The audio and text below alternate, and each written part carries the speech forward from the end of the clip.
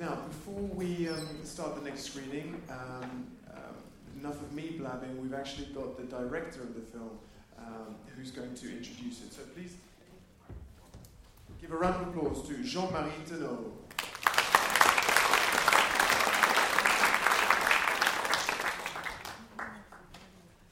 Thank you, Ikena. Wow, it's impressive to be up here. Yes, well, I'll just say a few words about this film, A Trip to the Country, Vacances au Pays. Vacances au Pays, the idea of the film came from the memory of when I was a kid at school. We used to be told that everything that coming from Europe was modern, and everything we had locally was archaic and was supposed to disappear. And then gradually people in the city decided that everything from the city was modern, and everything from people in the village was archaic and was supposed to disappear. So that was the starting point for this film. So I came back 30 years later from the city where I was studying, back to the village where the journey that we were doing every school holidays, back to the village to see what has become of this modernity that we were bragging and that we were teaching us in school. So this film is almost like a film looking at how things, the promises of that modernity, and how 30 years later this modernity had become. The film was made in 1998 actually, and at that time we were looking at the year 2000 as if it was so far away.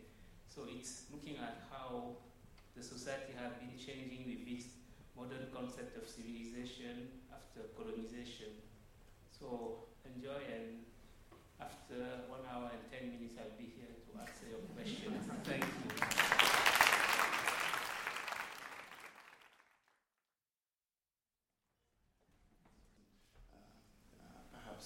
Wanting more respect for what's happened in the past. Let's still first with fascination for modernity. This is a global fascination, right? What is peculiar about Cameroon's fascination? Well, not only Cameroon, but every society that has been dominated, colonized by another society, they had the tendency of associating modernity with what the colonizer were bringing. And that became almost the norm, and people never really associated modernity with what was local, as if in the other societies people could not have a conception of what modernity for them meant. So they came with progress and they tried to confuse people, saying that was modernity and that they had the monopoly for that. And that's still the case.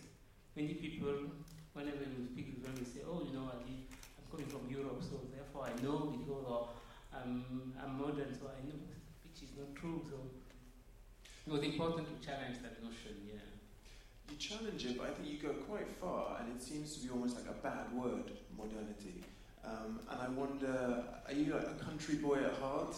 Yes, I'm a country boy. No matter what happens, I'm a country boy.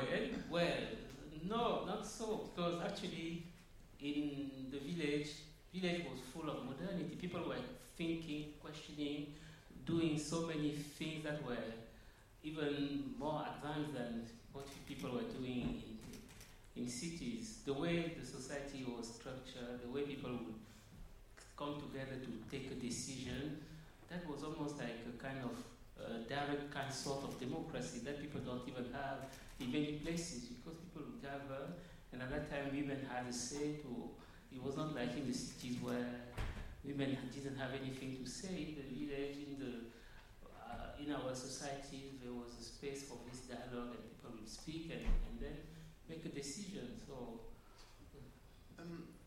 but the film resonated with me very much personally because I'm Nigerian British, so I went also on a kind of yearly pilgrimage of my dad to my dad's village at Christmas time, and it was kind of fun, but it was also sometimes boring. And I wonder, is there like a generational aspect to all of this as well? A lot of the people you featured in the film were older, middle-aged and older, let's say. Was it a conscious decision not to feature younger people and their attitudes? Well, the sub-prefect was not so old, actually. he looked, he was in his 30s. Okay. So he was not really That's old. definitely not old, because I'm in my 30s. So let's agree on that. But he was a sub-prefect, so he was trained. But I'm talking about, you know, the young people in yeah, the street 20s. Yes, 20s. Why didn't I really incorporate them? But the young woman at the end of the film, she's in her 20s. She the one who questions. And also a film like that, going back and thinking about all these questions. I didn't have any relevance of asking a young person what modernity for him would be, actually, because of course it was obvious. Whenever we do a congress in the village, all the young people would come from the city, and it was dancing every night, music, and that was fine, actually. I went through that also when I was young, but some of the aspects. But does that mean it's okay for them, but for the older people who should be making decisions, it's not okay for them? No, it's okay for everyone, actually, because dancing was okay, but when you reduce the whole thing to only that was it's not okay anymore. Yeah. And also when consumption, and especially beer consumption, becomes the only motto. So this space that was created at that point to really bring people together and make something out of it just seems to disappear gradually, to just become a big party.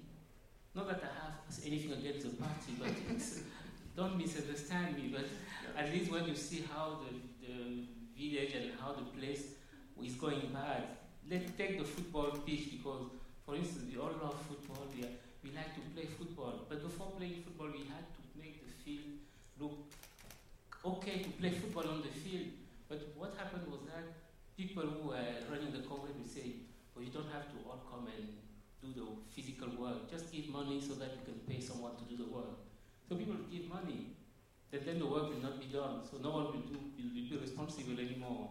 So suddenly the money will come and take away the conscience of people regarding their own environment, because we were playing football, we couldn't even see the ball, and people were just upset because they said that we paid for people to do that, so we didn't have to pay and do the work as well.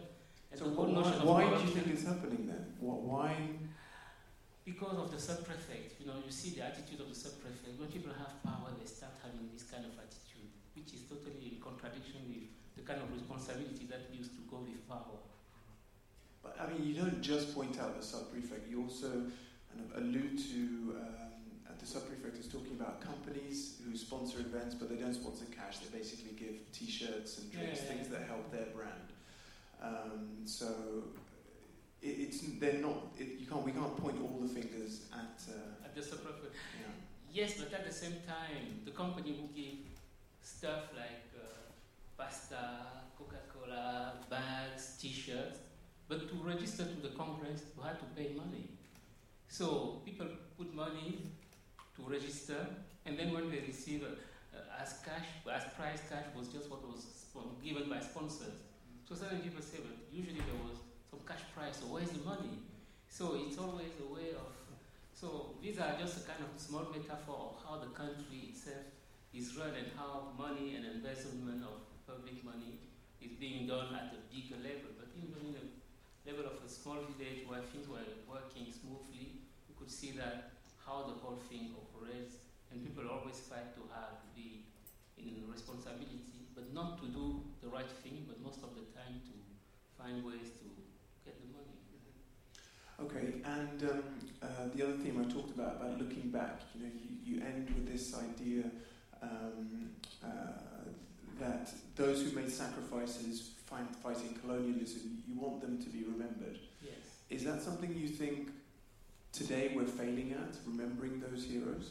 Yes, especially in Cameroon, because in Cameroon we have all the people who fought for independence, and Cameroon is a very special place for that. Those who fought for independence never came to power. We are independent, but those who fought were just not in power. Actually, France managed to isolate them, to expel them, and give power to those who didn't want independence. And therefore, because they didn't want independence, they accepted French people to be their advisors. So actually, we seem to have become independent, but actually we just had people who were put in the front, but the whole system was working just as usual. So we had a so-called independence, but things they never changed. So these people are not concerned with the well-being of the vast majority of the people. So even since 98 to now, you don't see any improvement? But there are small improvements, but things are really very bad. And we have had, since independence, 2 presidents. The first one was there for 22 years. And the second one, he had been there for 34 years. And he's planning of running again. He's 84. And he wants to run again next year. And people are already starting to make rallies asking him to run again. And there have been some dramatic events happening in Cameroon recently. Between Yaoundé and Douala, the 2 main cities, at one point, the only road that was decent, the road collapsed at one point, so there was no more possibility. There was no more possibility for people to go from between these 2 cities. And so what people did, they went to the train station.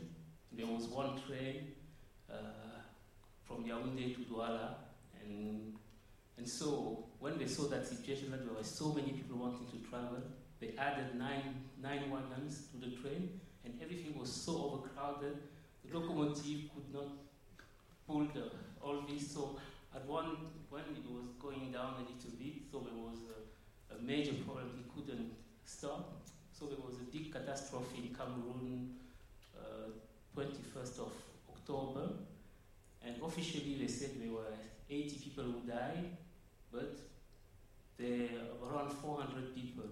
And the train station is controlled by Bolloré, a French company, and they have not even been able, at that point, the president was in vacation in Switzerland because he most of the time lives in Switzerland and comes occasionally home. So the French president had even to force him to come back to Cameroon after this major catastrophe. He came and he never went to visit the site of the thing. So but there are protests against the government.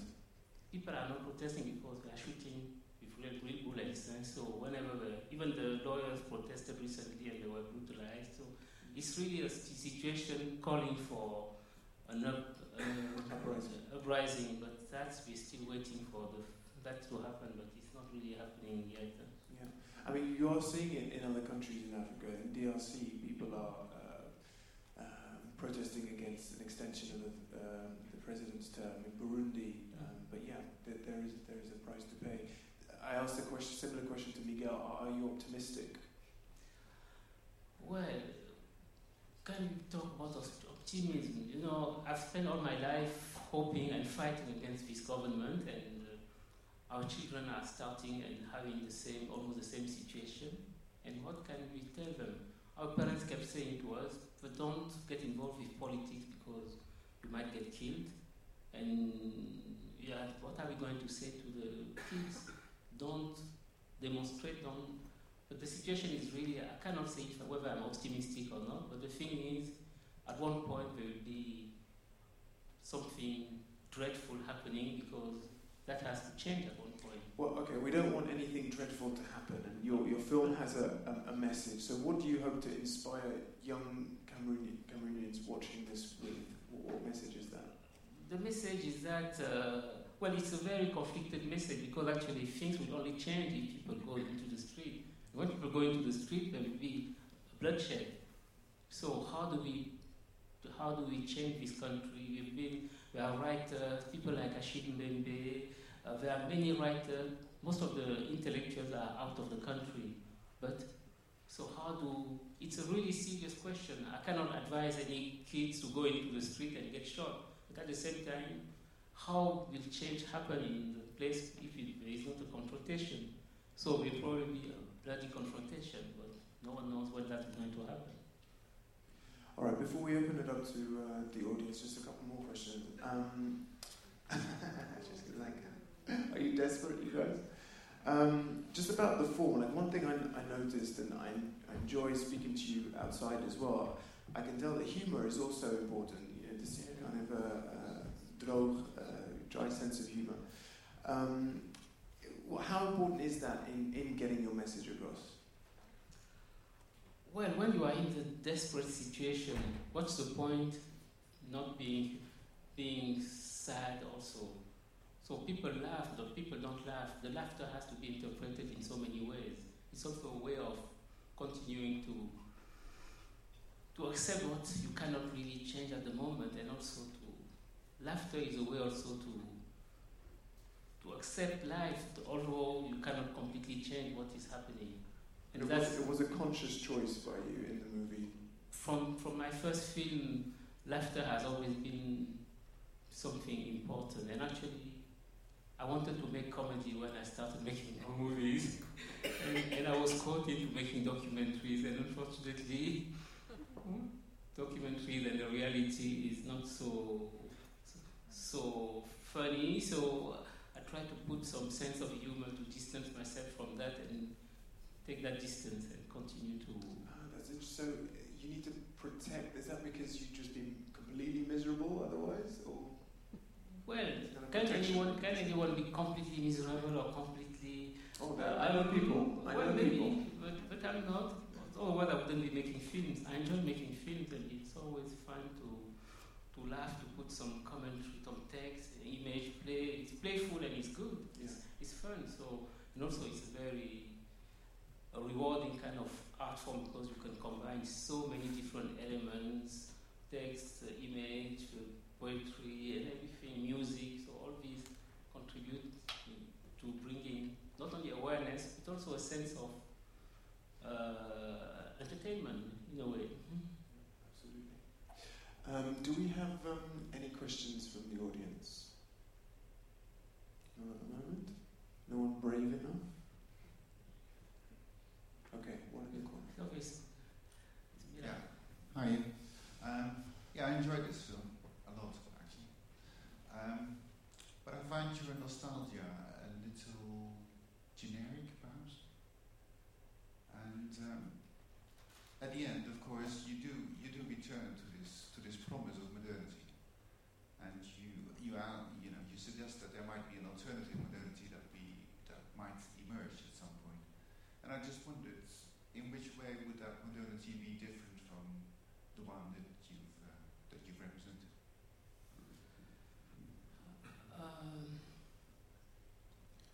Well, for me, modernity has always been present, actually. Whenever people sit within a community and think about their community and think about really improving things, that's modernity. And in every community, there have always been modernity.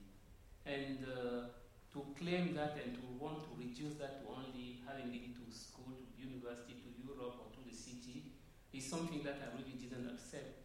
And so I was making fun of that concept all along the film, and at the end just saying, well, our parents were also modern. Every human being, when they are in their environment, when they start thinking and trying to make their life better, are modern. So we cannot just reduce it to progress. Progress is one thing, and modernity is another thing. So I was just trying to say that we find modernity everywhere when people start thinking and not accepting life the way it is, actually, and that's part of human behavior.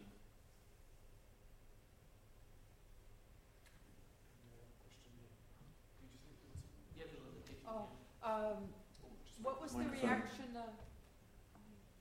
I'm wondering what the reaction was when this film is shown in your own country, in Cameroon. Oh, the reaction. The film was even shown in my village, actually, and even recently. And it was funny because the question they came to me and said, "Your film is a political film." And I said, "Yes, but life is political."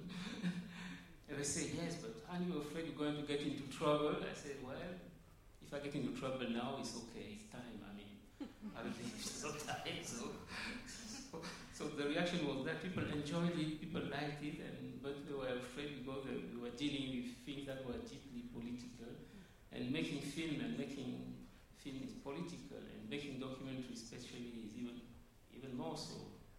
But did they reminisce like you, and did they yearn for the old days, or do they just think, well, it's charming, but yeah, that's not going to happen anymore, we just need to look forward?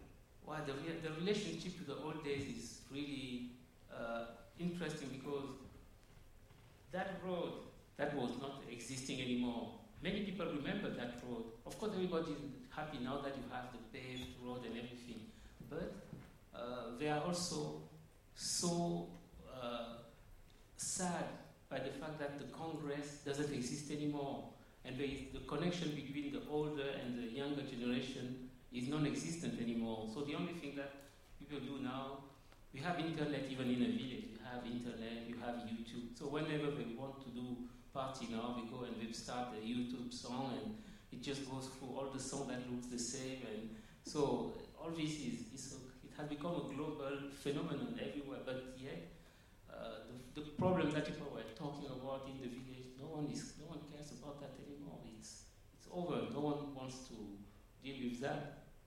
Everybody thinks, how do I get as much money as possible, as soon as possible? And that's the only concern. And that's also one of the failures that us as African filmmakers, because when you look at the history of African cinema, it was supposed also to contribute to education as well as entertainment. These were the two goals, because coming from a place where education was so little, after the independence, people thought that the level of illiteracy was also very high. People thought that cinema could bring some awareness to the environment, to the social issues, and the first filmmakers really tried to articulate that. And of course, documentary was really part of what would really be so important at that time. But gradually, there was a shift, and even the documentary now, the young generation of documentary filmmakers, are more trying to emulate what is coming from the West and not really worrying more about how the film will have resonance with the outside audience. And the local audience doesn't seem to be important because they don't have any money. This is the thing. How many cinemas are there in Yaoundé? There's no more cinema. So it's not just a question of you don't want to reach the local public. You can't survive if you try and do that because you can't earn a living. That's true. And the television. You can't blame them. I'm not blaming. I'm just saying that it's the tendency is that. But at the same time, when you are just making films that will only appeal to commissioning editor, you won't be wondering how can I have a European commissioning editor to be interested in my work and not really worry about how the film is resonating with your own people. So suddenly we are almost in a very strange situation where you are not speaking from where you are speaking from the place where some people are and they want to see you speak like that in your country. And so it's really troubling because how do we reclaim the cinema and the expression? Because the first thing a filmmaker is, where do I speak from? And who is speaking actually behind what I'm saying? And that's something essential in documentary. It's almost like we are losing that gradually because the globalization also wants to globalize the way you are looking at things and the way you are showing things. But I don't think that somewhere in Europe or in the US they have a box with all the way of storytelling and everything is there. So everybody on the planet has to come there and pick. We have great storytellers in Africa. We've had so many, so why can people accept that we can tell stories in a different way? So it's also an ongoing battle. How do we have different voices, different approaches, and different topics that resonates also, and that bring people awareness to what the situation on these continents are. Any more questions? I have one. Did this match your expectations, making this journey? What were your expectations and did they end up being realized? I wanted to have fun, and I had fun doing the journey because I was in the journey with a camera, and I was really remembering what things and for me it was a great moment, a great journey, thinking, questioning, and it's an ongoing question because it's a question that we always ask ourselves as time goes by, as you do things and you look at things, how things are changing, and I try to to capture that at one point and see, okay, 30 years later, this is how things are changing. And if I did the journey again today, it will be totally different journey. So it's one point in my life I wanted to do that trip again, and I had fun. It was great, and many people in the film are not here anymore, but that's how life goes. Yeah. And a final question from me. You ended the film with a message about the fact that modernity should be about improving the lives of as many people as possible. If you could choose one film or documentary for President Biya to watch, what would you suggest? What would I suggest him to watch, President Biya? Well, I think if only one would not be enough. I think he should start watching almost most of the African films, and start by watching my films. Afrique de Plumeray, Hommage, A Trip to the Country, Clando. I mean, if he could be a chef. You need help remembering your own. Yeah, he would. Yeah, but really, because it's almost like all my work. Unfortunately, I wanted to make film to have fun, but I started with one film and it raised one issue, and the next film was raising another issue, and so on, and I kept going on, and we don't realize that 30 years has gone by, and I haven't made a comedy, so I'm still hoping to make a comedy one. You have to. You have to. Yes, at the back.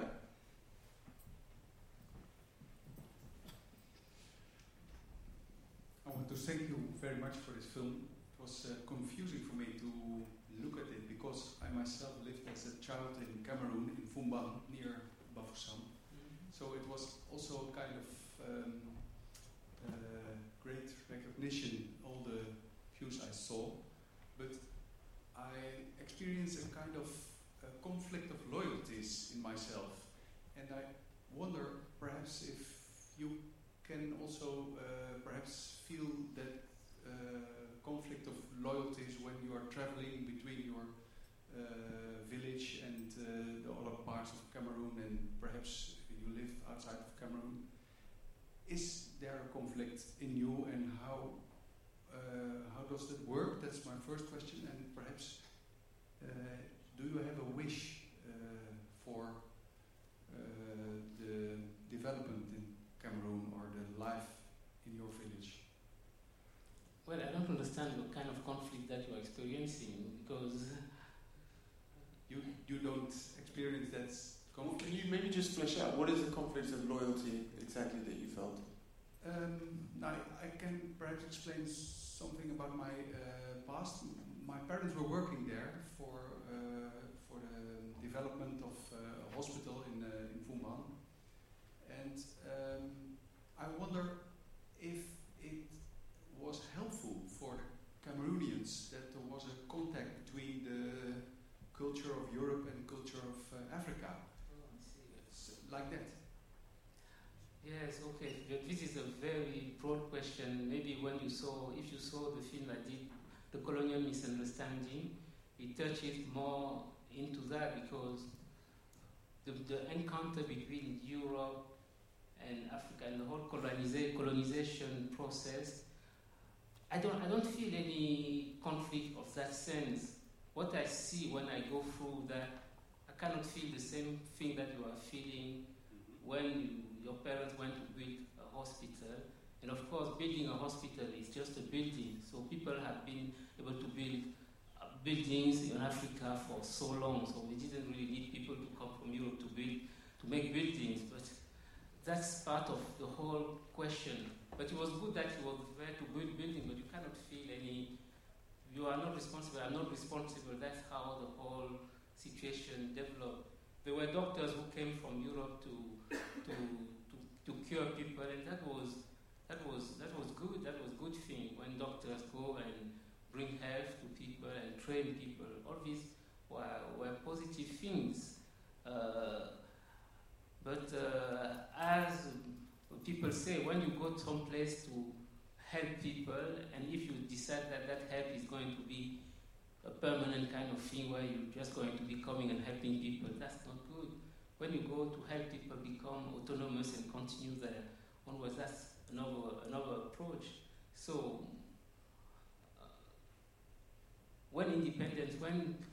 during the colonial period, there were not so many people trained, and gradually there were training of people, and now you have people who are trained locally to be doctors and everything.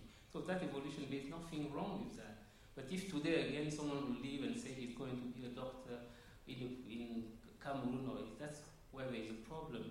But the bigger problem is that these countries have so much resources, and yet you don't have hospitals. The hospitals are not everywhere. They are not building hospitals. People are having all this money, buying houses in Europe, everywhere, but not building hospitals locally to cure people.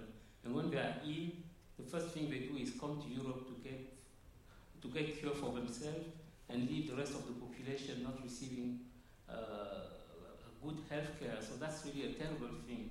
When you consider the fact that Cuba, for instance, has the best medical, without so much resources, I wonder why come in Africa, in many places, you don't have the same level of health and education. So for me, that's where the question really is. And if I had one wish, if these people had the good of the people in mind, that would be a better situation. Africa will be in a better situation. Those who are in power now, if they have the interest of their own people in mind, that Africa would not be in the place where we are in this moment. But there is progress. There is progress. It's not everywhere. Yes. Listen, let's end very quickly. Yeah. What would be your wish indeed for your village? For my village, for my country. Very quickly, Jean-Marie. It's going to be very quickly. What I wish is that we are rest in peace, and that we don't have a war after he lived, and that we really have people who stand up so that we can organize an inclusive way of looking at the future. And because you have people who are trained and who have education who can do that, we want the transition to be smooth and yes, an envision future in a better way. Good. Thank you very much. A round of applause, please, for Jean-Marie.